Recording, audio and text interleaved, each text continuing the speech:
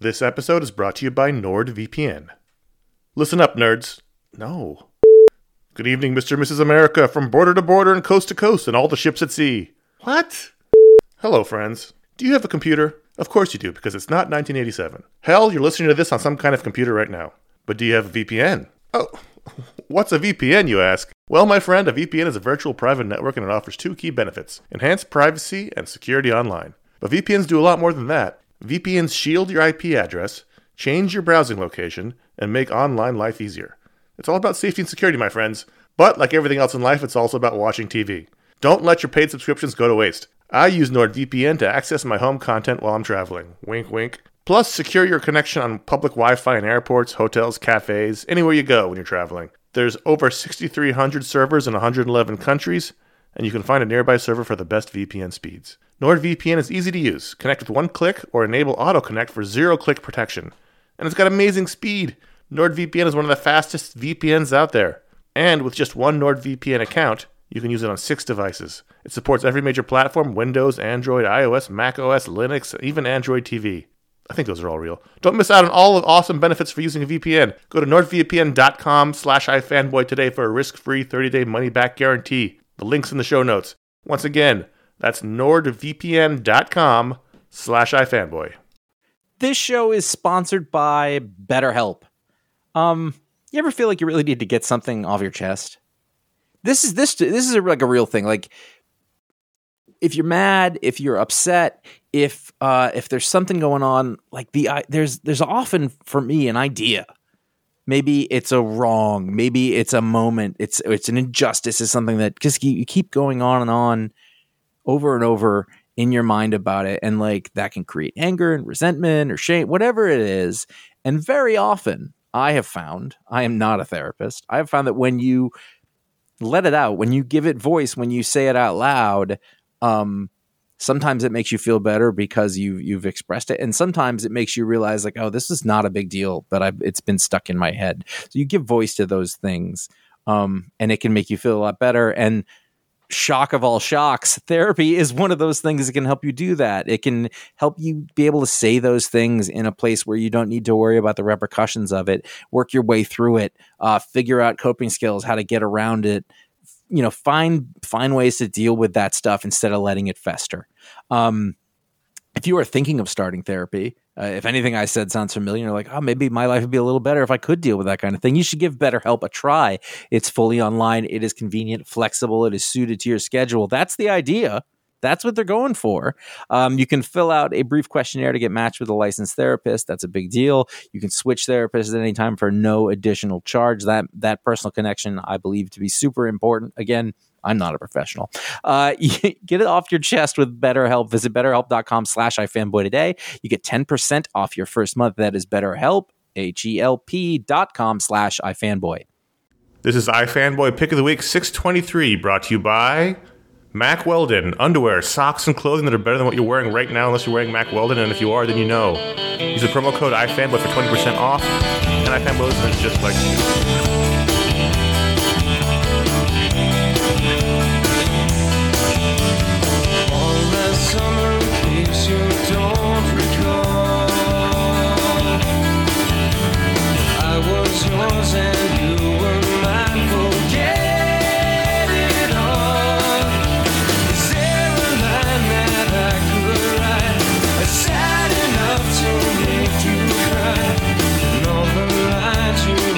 iFanboy Pick of the Week, episode 623. My name is Connor Kilpatrick, and I'm here with Ryan Haupt. Hello. He is sitting in for our co-host, Josh Flanagan, who, and we all knew this was coming eventually, just got in his car and took to the road. Said, enough is enough, I'm out. He was last seen entering an airplane hangar, and we haven't seen him since. So, right. Is he hiding in one of the planes? Did he take one of the planes into the sky? Nobody's sure. Yeah, but he's gone. There's nothing we could do. So thanks, Ryan, for stepping in. We are iFanboying. Every week we read a bunch of comics. One of us picks their favorite comic and call it the pick of the week. We also talk about other books. Do the patron pick, do some emails if there's time. Try to have a good time talking about comics. And here's your spoiler warning. It's a review show. There'll be some spoilers, so exercise some caution. And according to the script, it says Ryan has the pick. There's your error. No, it's not an error. It's real. What happened? Listen, Connor. That's what heroes do. All right. When I saw the iFan signal go up into the sky, I knew you needed help, and I showed up on the rooftop. And your Commissioner Gordon cosplay is on point, by the way. I did have the pick. This was kind of a tricky week. I had a lot of books, and a lot of books that I would say were good, but a lot of the stories in those books were either following up on events that I was really excited about from previous issues or leading into something that I think is going to be really cool when the next issue comes out. Right. And so there were a lot of like setup books. In between issues, yeah. Yeah, which none of them were bad, and I had a lot of fun reading my comics this week. I just was having a really hard time figuring out what a good pick might be. Welcome to our pain for the last 18 years. I know, for all of my years of association with iFanboy, this is the first time I've ever gotten to do the pick of the week. And did you feel pressure? Yes, a ton of pressure. Good. And it was there were a couple of Bendis books this week that were close, and we're going to talk about those later, and I thought that would have been nice since the first Pick of the Week podcast was a Bendis book. But instead, I went with the book that when I was reading it, I was thinking, man, I don't want this issue to end, and I really am excited about what's going to happen next, and the art looks really good, and that was Legion #2.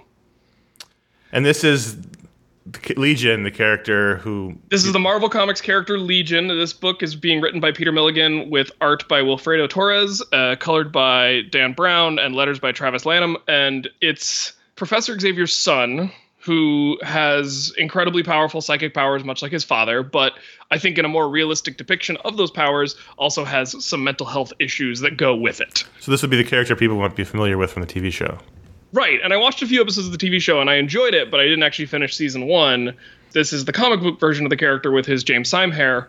Yeah. So this is the traditional mohawked Legion.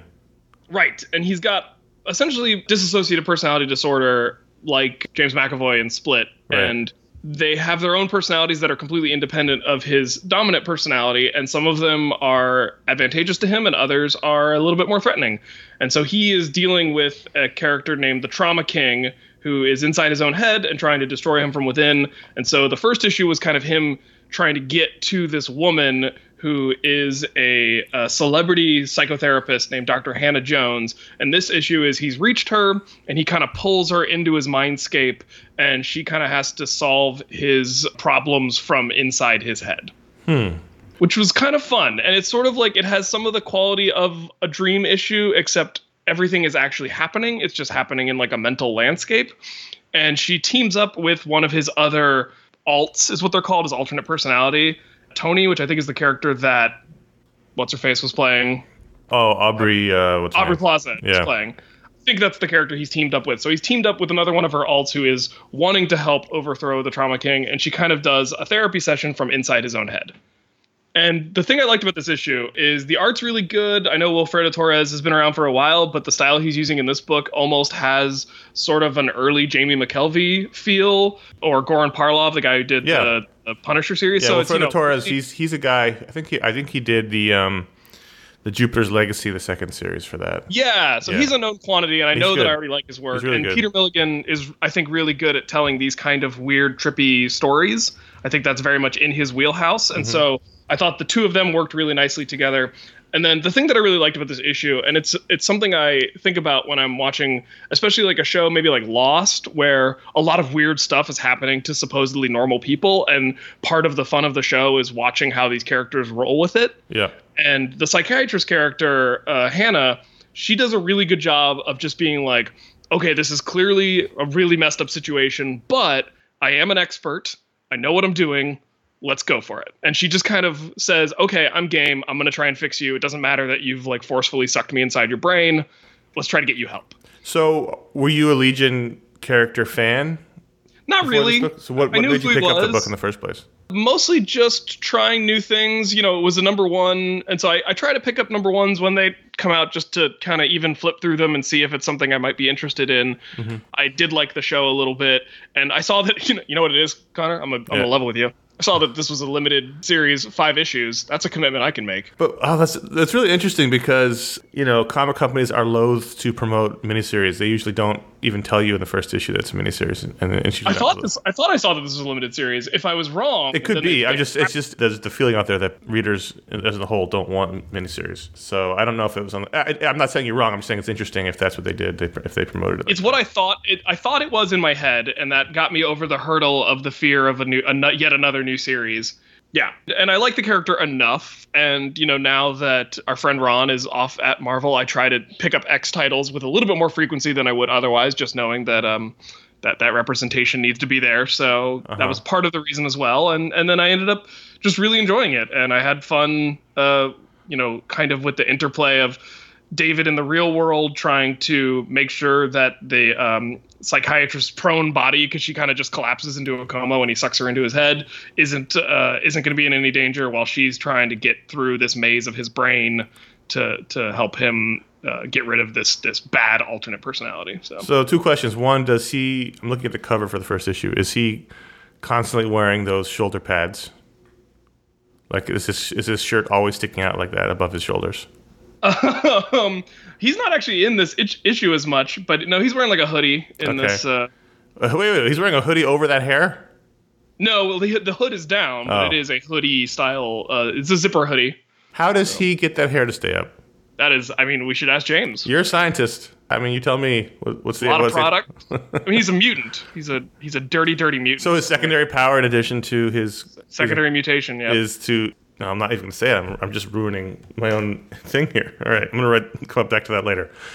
So that's interesting. All right. Well, Fredo Torres is really good. Peter Milligan is a solid comics writer. He's been writing X-Men characters for a long time. Yeah, and the issue ends in a cool place. It ends in essentially like there's like a mind storm that manifests as a windstorm that I didn't realize I would be recording in today, but feels very apropos. Is this an issue that you can pick up and read without reading the first issue? The first issue is really just him getting to a position where he can interact with the psychiatrist. Mm-hmm. So all you really need to know is that he's having problems with one of his alternate personalities, and she's someone that can theoretically help. And the first issue is them getting to a point where they meet. And so you said earlier that this was a comic that you didn't want to stop reading. Is that because of the interplay between the Doctor and Legion, or? I found the whole Mindscape world, it was interesting and trippy without being overwrought. It was, it wasn't at the Sandman Dream World or more Orpheus level, which I sometimes found a little tedious. And then, I just thought the art looked really good. So I was into that. And it was a kind of a fun puzzle of how they were working through these various mental scenarios to get this guy some help. So, right. I just was engaged by the story enough that when I got to the final page, I was like, all right, I could have kept reading that if it kept going. And that, to me, on a week like this where there were a lot of middling books, this one ended on a cliffhanger that didn't feel like everything that's going to happen next is the cool stuff and we were just getting to this point. Felt like more of a natural breaking point in a continuously exciting story, if that makes sense. Well, there you go. So Legion number 2, pick of the week. So I have this problem where every Bendis book I read, I think, is the final issue of his run on it. Mm-hmm. Because we've already ended, the Defenders ended, obviously. Yep. I guess that's the only one. For some reason, I thought that Jessica Jones 17 was the final issue. It really felt like it was wrapping up at the end, and then at the end of the last page, it said next issue. And I was like, what? Wait. Oh. 17 would be a weird number to end on, but... Yeah, we can't all be OCD all the time. So this was an interesting issue, as we said last time. And I don't know what my pick would have been if I had... This was close. This might have been it. This was very close for me. Have you ever read Emperor Doom? Yeah, the Brubaker, right? No. This is one of the first OGNs from the 80s. In that story, Doom harnesses the power of the Purple Man to basically run the world and turn it into utopia. Oh, wow. No, I didn't read that. And then he gets really bored and then fights the Avengers. But here we have the same dilemma in which we talked about last issue where the Purple Man went to Jessica and said, hey, maybe you're right. Maybe I should be using my powers for good and I could... Did he go to Jessica or did he go to Jessica? Jessica! Which we'll be getting soon, next week, I think. I know, it's exciting. He says, you're right, I can use the powers to make the world a better place. Why don't you help me do that? And this is the issue in which Jessica has the real moral dilemma of whether or not she should use his powers to make the world a better place, because she could force him to make politicians do the right thing and get along. She could end wars and hunger and all the things that people always talk about, all those fantasies that they have. He could actually do it. There's a page about a third of the way through that's one of the most Bendis-y pages we've gotten in a while. Well, that's what I really am enjoying about this sort of Bendis farewell tour at Marvel, is that he's bringing back old Bendis. Oh, yeah. It's page, if you're on the digital app, it's page 7, for me anyway. It's where 1, 2, 3, 4, 5, the 6 vertical panels. It's a double page spread of Jessica talking to the Purple Man, and there's like a million word balloons. Yep. And that feels very much like early 2000s Bendis, Powers. Yeah. Powers Bendis. I really liked the debate here. Mm-hmm. I mean, it's very seductive, the idea of using a power like that to fix all the problems. Who wouldn't be tempted by that? I liked that he referred to himself as her genie. Right. So just tell me your wishes. And that was a really good analogy for, like you said, I think seductive is a really good word to use. Ultimately, she can't do it, and her decision is taken away when Carol shows up and beats him up a little bit. And then he dies. Yeah, I was a little confused by those panels. I wasn't 100% sure what had happened, but it sounds like the characters observing it weren't sure either. Carol comes busting in, Captain Marvel, and like knocks him across the room and has him by the throat, and he's all bloody. I think he'd been shot. I don't remember. I think Punisher shot him, I want to say, or somebody shot him. He's bleeding. He's got blood on the chest and the back. I guess he does look like he has a bullet hole from the back when he's walking away. But as we know from consuming media our entire lives, unless you cough up blood, you're fine. Right, absolutely. And so he's walking with a bullet hole, and then they're watching him from the window as he collapses in the street, and I guess he dies. So, Saga of the Purple Man, at least in this particular volume and era, is over. And then Luke returns to find everything is okay again. Family unit's intact. I like the Luke sequence in Madripoor where he's very frustrated not being able to be there. and they're all trying to placate him. It's like, but we're beating up bad guys. Isn't that something you like? And yeah, that was funny. This was really good.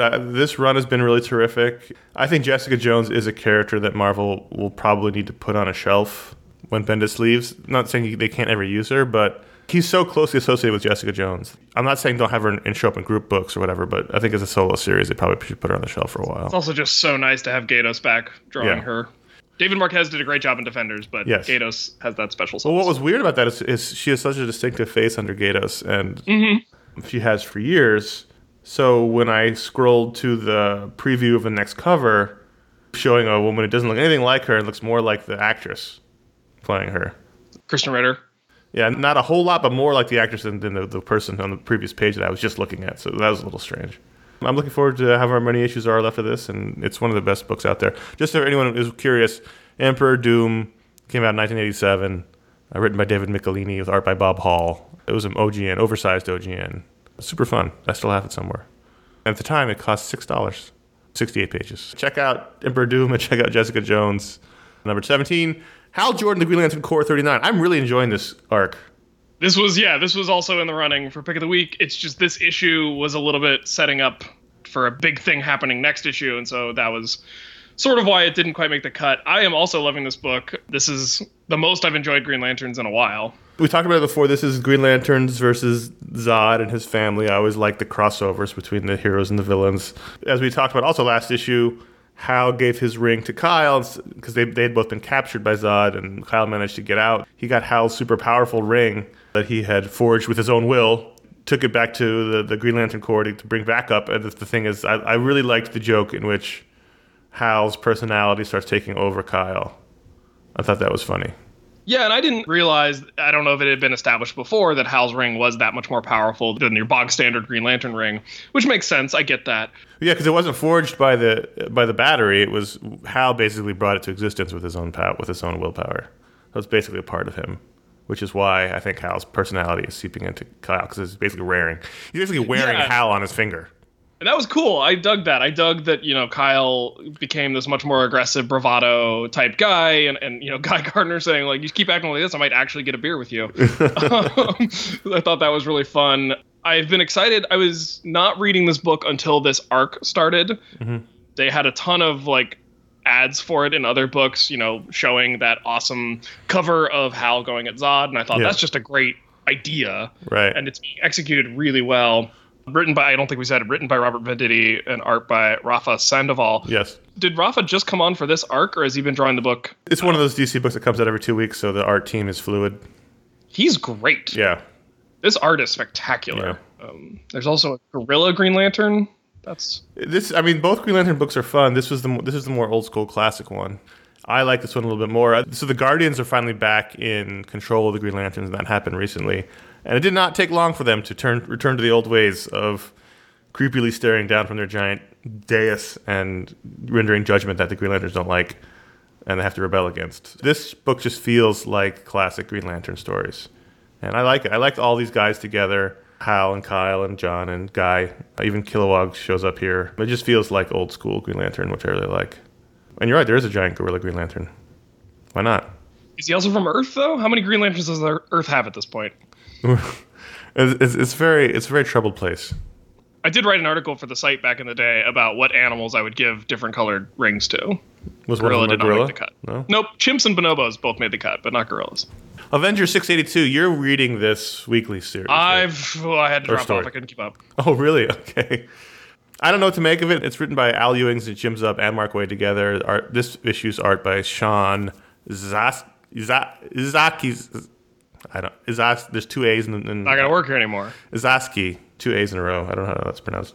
The reason I wanted to mention this is that it's fun, even though I'm not totally super into it, but it is fun enough to keep reading. And I had mentioned on last week's show that there was a book that I was reading that Hawkeye showed up in his classic costume, and this was the book. And so he's running around here in his classic purple suit, and it's awesome. With the head fins. Everything. He's full on Hawkeye. Wow. And I don't know that that's ever happened in years. Yeah, he's mostly just been t-shirt and glasses. And I don't even think they really explained why. He was just wearing it, which is terrific. You know, the big old boots and the fin hat and everything. It's great. I love that we accept that in superhero costumes, your boots are so big you have to fold the top over the bottom, and that's not a thing that exists. It hasn't existed, I think, since like the Musketeers, but I still kind of want a pair. Yeah, they're cool. Yeah. They're kind of like having bell bottoms, but only the bottom part of it. Mm-hmm. And this is fun. There's Red Wolf, I think, is the character that's in here, the American Indian character, and they finally figured out a cure for Jarvis. He had been contracting alien radiation that people had been bringing back from space, and he had been soaking it up. So they found a cure for that. And I mean, it's silly. It feels kind of like a thing they would have happened over a bunch of annuals in the 80s. You know, kind of like that kind of story. Oh, and also important to mention, this issue, the cliffhanger, is the return of Bruce Banner, the Incredible Hulk. Because he's been dead. Actually, the Immortal Hulk, as they show the logo for the new series at the end. Yeah, he somehow returns via the machinations of the Grandmaster and the other dude. Well, Hulk is strongest there is. He comes out of a cave and he looks real big and real pissed. Has he been dead since Hawkeye killed him? Yes, I believe that was the Civil War II inciting incident sort of thing. So they did mention that early in the book, and I feel like an idiot for not realizing that was foreshadowing. Have they figured out how to draw Falcon's new costume so it's not stupid? The original sin is the design's real bad, so it's never going to be real. I mean, this I was going to say Rafa Sandoval. Sean I doesn't make the shoulder things quite as big as earlier in the series. You know, because if you need to be flapping your arms a lot, you definitely. Nope, I'm wrong. I'm wrong. I was looking at a particular angle. Nope, they're still giant. Yeah, it's really terrible. It's real dumb. I am flipping through the issue now because I just haven't been able to keep up with it, but I do have it, and that's a good Hulk. Yeah, I like it. With Hulk, you want to make sure that the space between the upper lip and the nose is huge, right? And then the nose itself is like squinting into the eyes. That's important with the Hulk. It's kind of Bashima-esque. This is kind of just a fun, dumb story that I'm enjoying. I haven't read an Avengers book in a while. I like seeing all these characters together, even if it's just this big, silly, almost G.I. Joe cartoon-esque story of all, there's this celestial game being played on Earth, and they've got to grab all these tokens, for lack of a better word, around the world. And when they do, if the heroes do, they get sucked into this other dimension and encased in a jewel, so all these people they think are dead, like Human Torch and Red Wolf, are actually in stasis, as we knew they were not dead. Are you reading Detective Comics 975? Or just the series I did not general? get to it this week. But you have read the series. Yeah, I have been reading the series. We've talked about it before, and my critique is that James Tynion is a bit wordy, and so I sometimes get bogged down in his comics. So his comics are often towards the bottom of my stack, and on a big week like this, it doesn't always get read by Showtime. For sure. He is a bit wordy. This is called The Trial of the Batwoman, and this is the aftermath of Batwoman murdering Clayface as he was running wild in Gotham. She shot him in the head, and he died, and he was part of their team. Batman has convened a jury to decide her fate in the family. So it's Batman, Nightwing, Red Robin, Batgirl, Red Hood, and of course fucking Robin. As they sit around a table in the Batcave with tea and discuss what they're going to do with Batwoman. As paralleled, she is dealing with her own thoughts on what she did. She really doesn't care about killing Clayface. She only cares that Cassandra's really mad at her for doing so. Because she was, she's close with Cassandra. Cassandra was really close with Clayface. And at the end, as was portended by future Robin, or future Red Robin, she decides to join up with her father's colony group, the secret anti-Batman army. So she is now officially, at least in this story, the enemy of the Bat family. I actually really like this issue. Sometimes I really like an issue detective, and other times I get kind of, as you said, it gets kind of bogged down in too many words and it's a little boring. If you get the Bat family around a table and they all get snarky with each other and they have cups of tea. Does Alfred not get a vote? Apparently not. That's rude. Someone's got to make the tea, Ryan. He can't be there for the deliberations. I also found it interesting. So they're all sitting around the table except for Red Robin, who's standing off to the side. Red Hood is sitting off to the side because he's broody. That the only one who took off her mask was Batgirl. Everyone else has got their masks on. It was an interesting little art character choice. Everyone else is sort of very rigid in their uniforms, and she just took her helmet off. And I just found it funny that Red Hood didn't take his helmet off because he's literally talking through a plate of red glass. He takes it off eventually to do his little speech, but it was just funny. It was just good character work. So I enjoyed this. Detective Comics 975. So let's talk about Mack Weldon. Ryan, do you consider your nether regions to be important to you? Yes. Do you consider taking care of them also important to you? Yes. It's a priority in your life? Oh, yeah, definitely. And that's why Mack Weldon's so important, because Mack Weldon underwear is better than what you're wearing right now, because it's made of premium essential fabric, and they believe in smart design and really great innovations in the underwear sector. I don't want to say they're just disrupting underwear because I feel like I want to punch everyone that says we're disrupting, but they are innovating in place where you think innovation would have happened long ago. Mack Weldon believes in smart design, premium fabric, simple shopping. It's really easy. You go to the website, you find what you want, you click it in your cart, and you're out the door.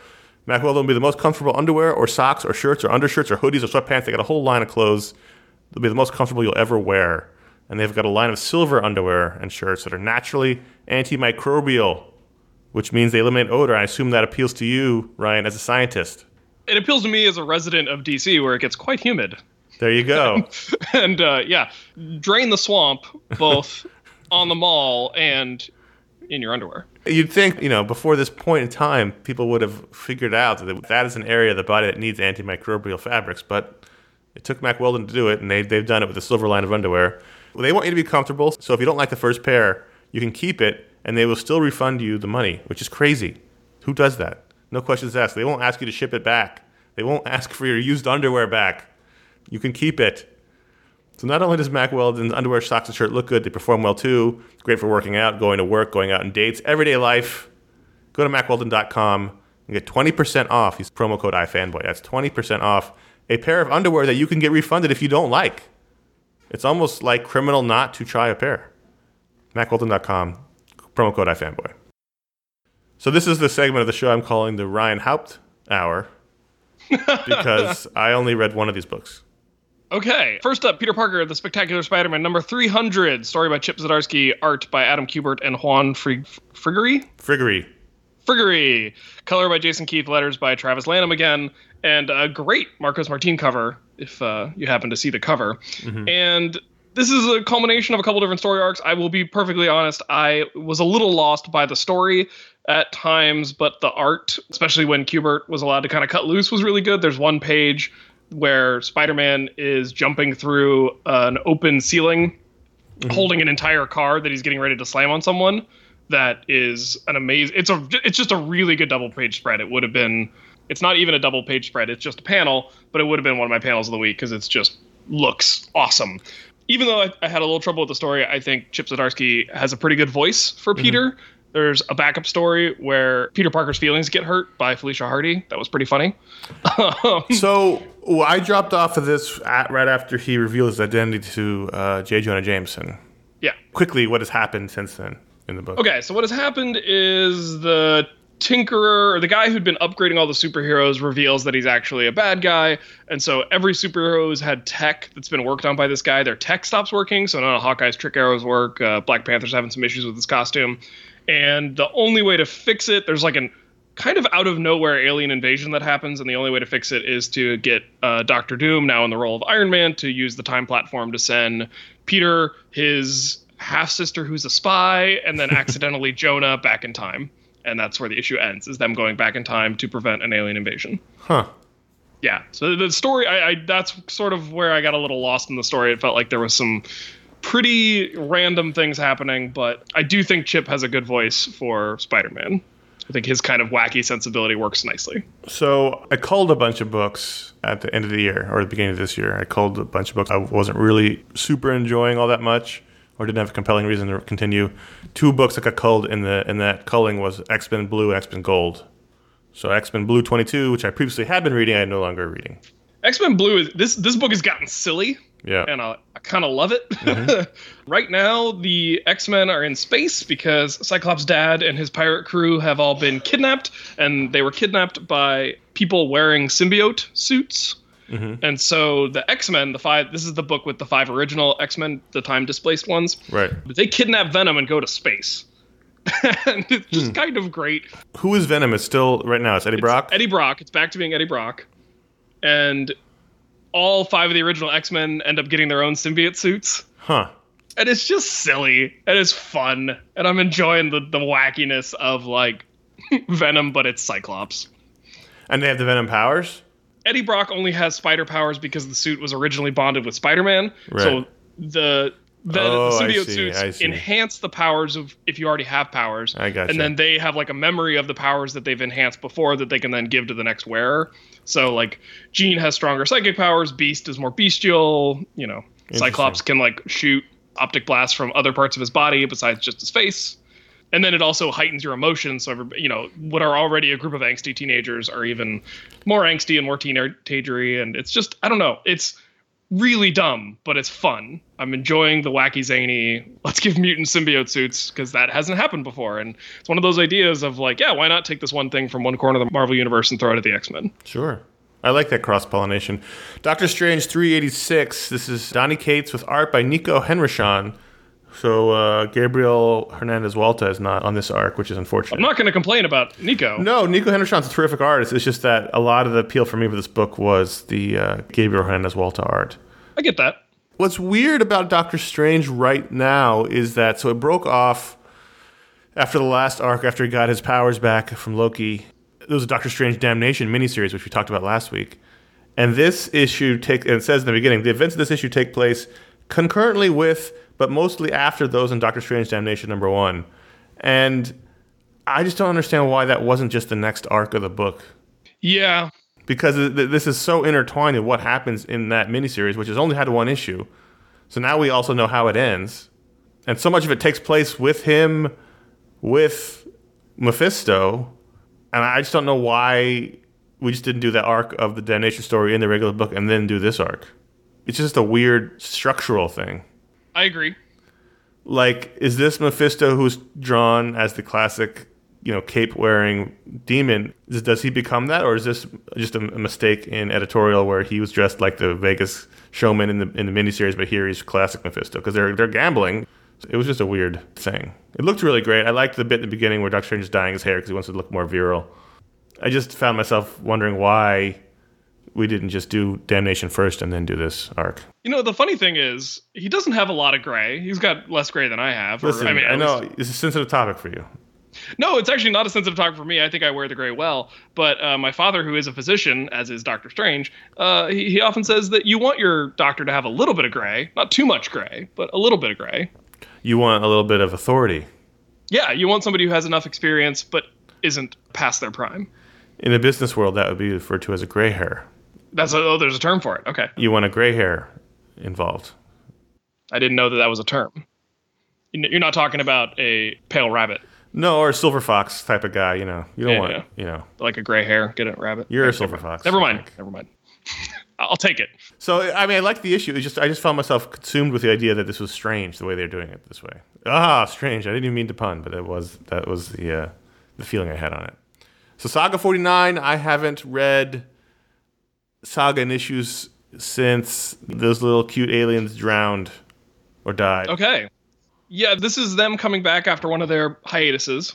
Haidasai? I don't know what the plural is. Haidasai. Not a book to read in public. And I remember when Saga was first coming out because there was a little bit of a uproar over the main mom character Alana breastfeeding on the cover. Right. And I don't know what Brian K. Vaughan's plan was for this book all along, but part of me wonders if he was just like, if you're going to be offended by that, I'm going all out. Yeah, I mean, so much has happened since then in that book in terms of nudity you don't tend to see in mainstream comics. Yep. So the Will, who is, I believe, drawn to look like Brian K. Vaughan, is just full frontal nude on the first page of this book. Well, there's a lot of dicks in that book. I mean, there's a lot of. I mean, there's been giant balls, and it's envelope pushing in that sense to the point where it's mostly comedic. Yeah, it almost seems quaint to think back on the breastfeeding controversy when it regards to Saga. So the Will is being held captive by this weird starry-nosed mole person, which is a great animal. Glad they're getting some representation in the book. Mm-hmm. And they're trying to track down the tree ship that our family is on. And the two aquatic homosexual reporters are trying to convince Marco and Alana to tell their story and let them publish it, because if they publish it, their newspaper has access to this super secret spell that can actually morph them into fish people, and they could join the Fish People Society and no longer have to live on the run. So that's the offer they've been given. Seems like they're going to reject the offer, but Prince Robot is interested because he and the woman, I can't remember her name, but she's transsexual, and they have been having a relationship, and she kind of says like, oh honey, this is just a fling, when he accidentally puts on his screen I love you during sex, which apparently his race sometimes just accidentally displays things that they're feeling. And so that setting that up leads to a pretty cool cliffhanger at the end of the issue. So that's all I'll say. How are you feeling about Saga? I still like it. It's not a book that, I mean, it's still a book that's successful. It does really well, but it's not a book really that is talked about a ton as it was the first year when it came out. I mean, it would be impossible to, I think, continue to present as many off-the-wall new ideas as you do when you're setting up the stage for a story like this. But I think he does a good job of serializing it in a way that it doesn't get dull. There are enough new characters, there are enough new situations, there's enough new facets of the world. And then, there's still like really good emotional gut punches. There's a scene with the daughter Hazel and her friend, the Prince Robot's kid, where it's all about how like you have to know someone and care about them to really hurt them. Mm-hmm. And I actually thought that was like a nice point to make, because you think about like, it's easy to be a dick to a stranger because you don't have to see them again. But if you accidentally say something really hurtful to someone you care about, that has lasting consequences. And so, well, sure. I mean, you can also turn the knife harder because you know what hurts them. And also, who cares what a stranger says about you? So it does things like that are nice emotional gut punches. And then I don't want to spoil the cliffhanger, even though there is a spoiler warning. But the final page is classic Brian K. Vaughan cliffhanger-ness. So. Is there a giant penis in it? Nope. The giant penis is reserved for the first page. Okay. So you get the giant penis right away. Again, maybe you get it out of the way and you move on. Yeah. So I didn't even know that this book existed. Really? Yeah. Okay, I feel like it got a little bit of press. So Anthony Bourdain and Joel Rose are writing a book for Dark Horse called Hungry Ghosts, and it's being drawn by a series of different artists. So this issue was Mateus Saltaluoco and Leonardo Manco, with color by Jose Villarrubia.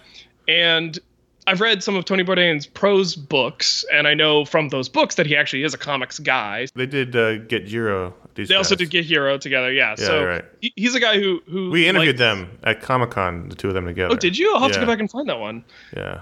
So he's a guy who likes comics and has written some comics before, and this is his latest one. And it's a horror anthology of sorts. And the framing story is a billionaire brings together all the best chefs in the world to cook him a fantastic meal. And they do it. And then afterwards, he wants to play this party game that is based on a real Japanese game from the Edo period that the samurai used to play. And I'm not even going to... It's like Hyakuno Kumo no Gatari Kai Dankai. Huh. I'm sure I butchered that. And it's called The Game of 100 Candles. And essentially you have a room full of 100 candles. Everybody tells a scary story involving like a ghost or a spirit or a monster. And when you finish your story, you snuff out one of the candles with your fingers and then look in a mirror in the room to see if the spirit of the story or the demon possessed you. And then that's the game. And eventually the idea is the room gets darker and darker and people get more and more scared to tell the stories. Interesting. I would love to see Bourdain write something that wasn't So, genre-based, something in the vein of Starve that Brian Wood wrote for Image. I mean, where it's set in the food world, but it's about more than that. That's the kind of story I'd love to read from him. But this is just a framing story. So it's all these chefs telling scary stories, usually about food, but also, usually about some deadly sin. So it's either the pitfalls of lust or gluttony, an obvious one for food. And things like that. And yeah, the stories are weird and creepy, and I can't quite tell if he's basing them off of actual like Japanese myth or not, but they definitely have an eeriness that doesn't feel like it's coming from a strong Western sensibility of what horror is. And this is from Dark Horse and from Karen Berger's imprint. Yeah, it's very interesting, and I am kind of a food guy. I like food, and I like I watch food shows, and I watch Anthony Bourdain's show, and so I wanted to give this a try. And yeah, it's just weird enough that I'm curious to see where he goes with it. Well, that's interesting. I might check that out. So those are the books we wanted to talk about this week. But if you're a patron over at patreon.com/ifanboy, you can vote on a book to add to the rundown every week, no matter what level you give. And we appreciate that. This week, Ryan, we had a blowout. It wasn't close. The book that won took the lead from get-go, and all it did was build on it. Normally, when books take a lead early, the lead shrinks throughout the week. This was a crazy blowout. The Terrifics #1 from DC Comics. Jeff Lemire writing, Ivan Reis on art with Joe Prado on inks, Marcelo Maiolo and Tom Napolitano on letters. And this is part of that line of books coming out of Metal. Did you finish Metal all the way through? It's not done yet. It's not? No, it's like 2 more issues. Oh my gosh. I dropped off it so long ago. I don't know what's happening. Yeah, it's not even close to being done. Or maybe there's one more issue, even though it's not done. So this is that line of books that came out, I like to call the Sacrificial Lamb line of books that DC throws out every couple of years, in which none of those books are ever going to make it past 12 issues, usually featuring characters you don't care about. But this was the one that I was probably most likely to read, even though I had no plans to read it if it had not been the patron pick. Which surprised me, because I feel like Jeff Lemire and Ivan Reis, that's a good team. It's a good team. I just don't care about this particular line of books. I just was ignoring it. There's a lot to read, and they dumped a bunch of characters on us I don't really care about. Although I do like these characters for the most part. I just wasn't planning on reading any of these books. Anyway. I'm a big Michael Holt fan. Sure. I'm on record, I believe. And, well, I have a lot of respect for the guy who comfortably says I'm the third smartest person. Like, Bruce and Lex can duke it out over who's 1 and who's 2, and that's a big pissing contest, and he's just like, nope, happily number 3. 3 is still pretty smart good. Enough. Yeah, exactly. So, the Terrifics, it opens with Mr. Terrific. I guess he's going to name the team after himself. Going to rescue Metamorpho, who, it's a little complicated at the beginning. The Stags, the people who created Metamorpho in the first place, stole some of Michael Holt's technology to open a dimensional gate to the dark multiverse, which is where I guess Metal's been taking place. And Mr. Terrific has showed up to get his technology back, but he finds that Metamorpho's sort of being tortured to keep the gate open. So he unleashes his Plastic Man bomb, which has been the Plastic Man egg that has been in Metal, to save him. And the exposure to the dark radiation from the multiverse reverts Plastic Man to his original form, which I guess was what caused him to become an egg in the first place. So he's back. This time he's wearing bike shorts. He and Metamorpho and Mr. Terrific are on a little adventure in the dark multiverse, and they meet up with another character. What is her name? Did she say her name? It's Phantom Girl. It's Phantom Girl from the Legion of Superheroes? Linya Wazo? Yeah, I think she's from Legion of Superheroes. Oh, yeah, I don't know. Which means she's from the future, so I'm not sure what she's doing in this timeline. But Legion of Superheroes is a blind spot in my DC knowledge. It's a pretty big blind spot. There's a lot of characters. I could steal patron powers from their roster for a long time without anyone catching on. So then the big cliffhanger reveal here is that they're stuck on this sort of Galactus-esque celestial body that they thought was a planet, but it really was a body. They find a message, a signal, which is what they've been following, and it's Tom Strong from Alan Moore's old line of ABC comics with a distress call. I don't have a strong opinion, we went through this all before Watchmen, although it was a little odd that I guess no one told Chris Sprouse, the co-creator of Tom Strong, this was happening, according to him. I don't really care that they're in the book. I like those characters from before. It just... We'll see how they feel. A lot of these characters they've ported over from other imprints, like when they with Wildstorm, didn't really work. For some reason, it just didn't fit. Which it should have. There's no reason why the Authority couldn't work in DC, but for whatever reason, it just Yeah, it didn't have the sticking power. Well, I think the reason that didn't work is because they were a commentary on the Justice League themselves. Mm-hmm. Unless you're doing a specific story, it's hard to have characters interacting with characters who are commenting on those characters without it seeming strange. But Tom Strong is a pure pulp action hero. And so this might be fun. This is a good grouping. They're all big brain people, I guess, except for Plastic Man. He could expand his brain if he needed. What did you think of this issue? I wanted to like it more than I did, unfortunately. I must admit. Yeah, I was very surprised to learn that you weren't going to pick it up just because it's very quintessentially DC, but trying to give it a little bit of that Marvel flair, I guess, by doing, the Terrifics as being a pretty on the nose commentary on the Fantastic Four. You've got the brute strong guy, you've got the smart guy, you've got a stretchy guy, and then you've got a girl who's intangible. Yeah, you're right. And then Terrific being a very similar appellation to Fantastic. So you're saying this should have been the Terrific 5, is what you're saying? Well, it's still only 4 of them because Tom Strong is only a hologram at this point. They don't have a fire person. That's what they're missing. And then Tom Strong is also kind of a Reed Richards-esque character. Totally, yeah. Yeah, but more of a brawny pulp version of it, combined with like a Doc Savage a little bit. So what was missing for you? I don't know. Well, let's talk about the art. The art was terrific. Ivan Reis. Art was terrific. Fantastic. He doesn't draw a lot, at least these days that I see, but whenever he does, it's great. Like a lot of these big announcements, I'm really curious to see how long he lasts on this book. Mm-hmm. I can't imagine it's more than a handful of issues. But while he's here, it looks great. I mean, from the first page, I was like, oh, yeah, I'm always really happy when there's an Ivan Reis book. I didn't anticipate it being such a tie-in to Metal, which, I mean, it's on the cover. That's on me. Well, I think this whole line is directly rolling out of Metal. I'm with you in that this is the only book from this line that I had any interest in, and the only one that I have picked up and read. And yeah, for whatever reason, it didn't quite click. I'm not able to articulate why, but I really wanted to like it, and I think for whatever reason, it also was one of those where Ivan Reis and Jeff Lemire are listed as co-storytellers at the end. So I'm wondering how much. Well, the thing with this line partially is DC's rebuking that Marvel quote about how artists aren't important. Ah, okay. So that's why on all these books the artists are listed first. I mean, it's just a little thumb in the nose. Gotcha. Usually when there's co-storytelling, it usually means the writer plotted it. And the artist is scripting it. But I don't know. I don't know what that means here. And then I don't have a super strong connection to Tom Strong, so that reveal at the end was kind of like, okay, but I mean, I would have been fine just putting together this team that's kind of a send-up of the Fantastic Four and letting them have some adventures, especially since the Fantastic Four isn't really a thing at Marvel right now. Did you read Tom Strong? I read some of it. I haven't read all of it. I feel like you would really enjoy Tom Strong. I probably would. That's something you should check out. Yes, sir. All right, so ratings. I'm going to give it a 4. 4? Wow, that's high. Yeah. That's higher than I thought you were going to go. I enjoyed it. I'm going to go 3.5 on the strength of the art alone.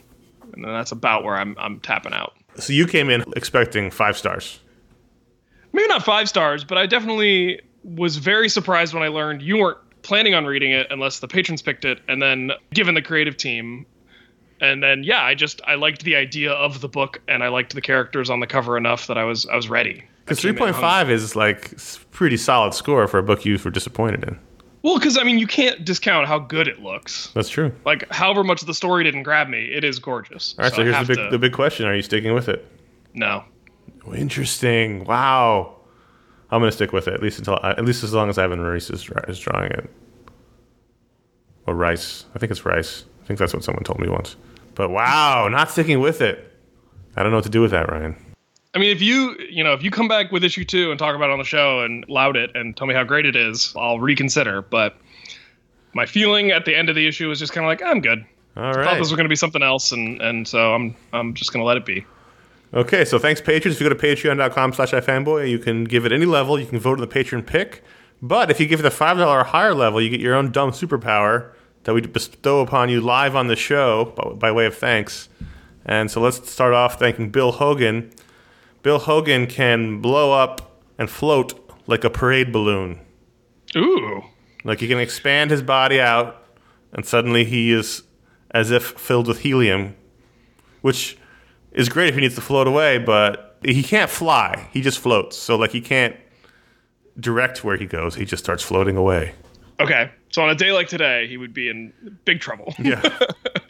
What if he brings something to propel him? Like if he's holding like a fan. That's probably what he does. One of those fans that, keep yourself warm on a hot day. He can probably, Here's my real question though. Yeah. I don't really care about his propulsion. Here's what I care about. Yeah. How voluntary is this? Like if he gets startled, does he like start to inflate?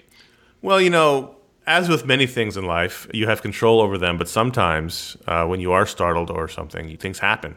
So I suppose in a really, really startling situation, accidentally he would shoot off his powers. Wow. Yeah. That seems like, if you're in a plane or something, that could be really bad. Well, hopefully there's no situation where you're in a plane where you're startled like that. Well, turbulence. Maybe he's like taking a nap and you hit a rough patch. That's true. Well, he practices meditation. Well, that's good. Yeah. That's good. Yeah. Glad he has that. Yeah. Michael Scuderi has the power that he can open the terminal or DOS prompt on any computer and just type what he wants to happen. He doesn't need to know the commands, and it'll happen. So he doesn't need to code. He just type in, do this thing in plain English, and it does it. Yep. Eject the CD drive. It'll eject. It only works in MS-DOS? Or the terminal on a Mac. Oh, or I guess the Linux terminal as well. So but it has to be command prompt. It can't, it has to be text-based command. It can't be point and click. Interesting. Because you can do that on your Mac right now. You could open up a terminal and type out things and they would happen. And he can do that in plain English, but it still works. Well, that's actually quite useful. Yeah, I thought so. Louis Carrillo. I've already got a superhero name for Louis, and the superhero name will basically explain the power. Louis Carrillo at night is known as the Stapler. Stapler? The Stapler. Out of all 5 of his fingers, he can eject staples. All 5 fingers? Yeah, all 5 fingers. Is he missing a hand? Well, either hand. I have 10. Both hands. All 5 fingers in either hand. They all work. They all eject staples. Wow. Yeah. And with like what level of force? Like a stapler, like a stapler would. Yeah, but like there's different levels of stapler. Like your standard swing lines off a stapler. Okay, so he's not like one of those industrial staplers. No, it's not like he's got a nail gun, kind of force. He can staple. I want to know what his job is now to see if this is actually something useful to him. Well, if he's like a teacher or something and he needs to staple tests together and things. Or he could put his fingers on your face and put staples in them, and that would hurt. Right. He could use it offensively. I guess he could maybe figure out a way to climb walls. Ooh, yeah, go to the climbing gym. He's the Stapler. Nice. Yeah, he should get himself a Swingline sponsorship. Yeah, it just makes sense. Does he ever have to refill? No, where does the metal come from? It's just no one knows. Does he have to have a lot of iron in his diet? Maybe that's it. Are they like Spider-Man's webs where they like fade away after 2 hours? He doesn't ask questions. All right. The staples come from where? I think you need to ask questions. Can he walk through a metal detector? Yeah. At the airport? No issues because it's not like he's got a staple sleeve in his fingers that it's just they appear. The airport security was distracted by Bill floating over the tarmac, right. So they had to go. He was startled by a dog and by one of those fake comfort dogs, and he flew to float. Yeah, it's a whole thing. They can be a team. He can puncture Bill when Bill gets and then Bill will shrink back down. Stapler and the float. Sounds like a bad drive time DJ duo. Yep. Ben Skinner is immune to capsaicin. I'm sorry, immune to what? Capsaicin, the chemical compound that makes things spicy. It has no effect on him. So hold on. Everything that's spicy has capsaicin in it? Yeah, that's the chemical that gives you the burning picante feeling. So he can't enjoy spicy foods. Well, he can't taste that they're spicy. He can just taste whatever the flavor is. But isn't that part of the enjoyment? For some, yes, but some people hate it. Some people are very sensitive and can't handle any spice. Other people, like myself, put way too much hot sauce on everything and get a little bit of a high from it. And he's missing out on that. Isn't that good for you? Isn't spicy food good for you? Like it makes your metabolism kick in? It might. I think it probably still has like the chemical effect on his metabolism. I'm not indicting his power. I'm just saying I'm trying to find the tragedy in this. No, he might really like spicy food. Right.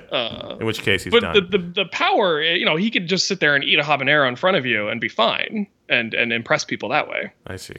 All right. So the birds also can't taste capsaicin. He's bird-like in that way. So we think that the chemical evolved in plants to prevent mammals from eating them, so that birds would eat them and deposit the seeds further away, because birds have the power of flight. So it's already evolved as a mammalian deterrent, and he's just got a workaround. So should I just be feeding peppers to birds? Well, that's what it's evolved for. But, I think the greatest irony in that plant's evolutionary story is that one group of apes decided we liked the burn and started breeding them in probably excess quantities that they would have ever been distributed by the birds for our own pain and enjoyment. All right. Well, there you go. Patreon.com/ifanboy. Sign up at a $5 or higher level. Get your own superpower. Thanks to everyone who does that. We really appreciate it. And that is where you can help the show directly at Patreon, patreon.com/ifanboy. Our next stretch goal that we are not too far away from is our monthly non-comics media podcast. That's where we take the year-end show, the all-media show, and do it as a small monthly show. So if you want to hear that show, go to patreon.com/ifanboy. Also help the show, ifanboy.threadless.com. That's where you can find our 6 T-shirt designs, the iFanboy logo, the Herm, Pick the Week podcast, ratings, if one is Electro, and GDAT. You can get all those shirts, designs on shirts. You can also get them on whatever merchandise is available at Threadless. I've got an iFanboy mug on my desk here at work that I got at Threadless using the designs we made. So check that out. And we have more shirts coming. We have our next one all thought up and ready to go. We just need to design it. We've been consumed with some tech back-end stuff on the website that put the shirt on the back burner for a second. So we'll get back to that soon. Also, ifanboy.com/Amazon. That's where you can find links to all the books we talked about in the Booksplode shows, going back to the original Booksplodes. And you can also find a general Amazon link there. ifanboy.com/support. That's where you can donate directly via PayPal if you want to help us out without being on Patreon. If you don't want to buy a T-shirt or a book or anything, you can go to PayPal directly and help us out. Just $1.50, $5 million, whatever you need to do, whatever your tax man says is the most advantageous thing for you to do this year. I would suggest if you're going to donate $5 million, sign up on Patreon to push them over the $1 million level so the website has to come back. Sure. Yeah. I mean, if you want to do that, or whatever you want to do. Thank you to all the people who support the show. That's what keeps us going. And we just upgraded our podcast servers. We've got all new players on the website. We've got much better metrics. We've got all kinds of things happening. And we really appreciate everyone who did that, helped us upgrade technology-wise. So thank you very much. Let's get one audience question in. And let's do Hussein from Toronto, Canada. Says, I've been buying comics since the summer of 2016, and I'm coming up and completely filling up my first long box. I have a few short boxes that I hold other smaller collections in, but I'm planning on getting another long box soon to streamline the collection. I'm struggling with figuring out how to organize my comics with 2 long boxes. Should I just divide them into DC, Marvel, and Image stuff, or should I keep it alphabetical? You, Josh, with your multitude of long boxes, should be able to answer this for me. I've been thinking about this question since I've realized my long box is running out of space, so likely a month or less. And Josh isn't here, but it's okay because he would tell you that his long boxes are completely disorganized. He doesn't put new comics in them because we don't get paper comics. We read digitally. His long boxes are full of dedicated runs that he kept, or random stuff from the last couple of years of buying comics. But his are completely disorganized, so he would not be able to help you. I figure, Ryan, you and I, much more organized people, might have some insight into this. Maybe. I first of all, I just have to say I'm anti-long box. I think long boxes are a horrible storage solution. Short boxes, 2 short boxes, I think is a much better Interesting. way to go. Why? Because of the weight? Yeah, weight distribution. So do you have short boxes, or do you still have paper comics? I mostly have short boxes. I do have a few long boxes. I used to work at a comic shop, so my box collection is cobbled together from whatever the store didn't need and let me have. So I never was a purchaser of dedicated short boxes or long boxes. I was a parasite on the comics industry and took whatever. So do you have still a collection in boxes? Because I famously donated mine a couple of years ago, as I talked about in the show. Mine is sitting on a pallet in the basement of my apartment building. In case it gets wet? Well, it's just if you want to store stuff in the basement, you have to designate a pallet, and then you have to keep your stuff on the pallet. So how are they organized? Is it pure alphabetical? Do you have boxes for different companies? Do you have boxes for different runs? It was mostly boxes for different runs. So I know I have all my Ultimate Spider-Man Bendis, run in a box and things like that. Which when you organize them by runs, they tend to also get grouped by category. So I think I did mostly by category. I had all my Superman books organized alphabetically in a box, all my Batman books organized alphabetically, X-Men books, Spider-Man books. So I kind of did it by that sort of character or team. dynamic. And then for smaller publishers where I was less likely to have as many long runs, they would get, all lumped together in a box. But like with Image, I've still got a really long run of Invincible and Walking Dead. And so a few other books, I've got like a Dark Horse box, but then separate from my Dark Horse box, I've got like an Usagi Yojimbo box. Right. Because that was a long run that I up for a while. So with so many short boxes, you have it's more broken out by comic than it is by. Yep. And I also have like a to-read box, right? So I have a box of like, here's things I haven't even read yet, which is still just down in the pallet.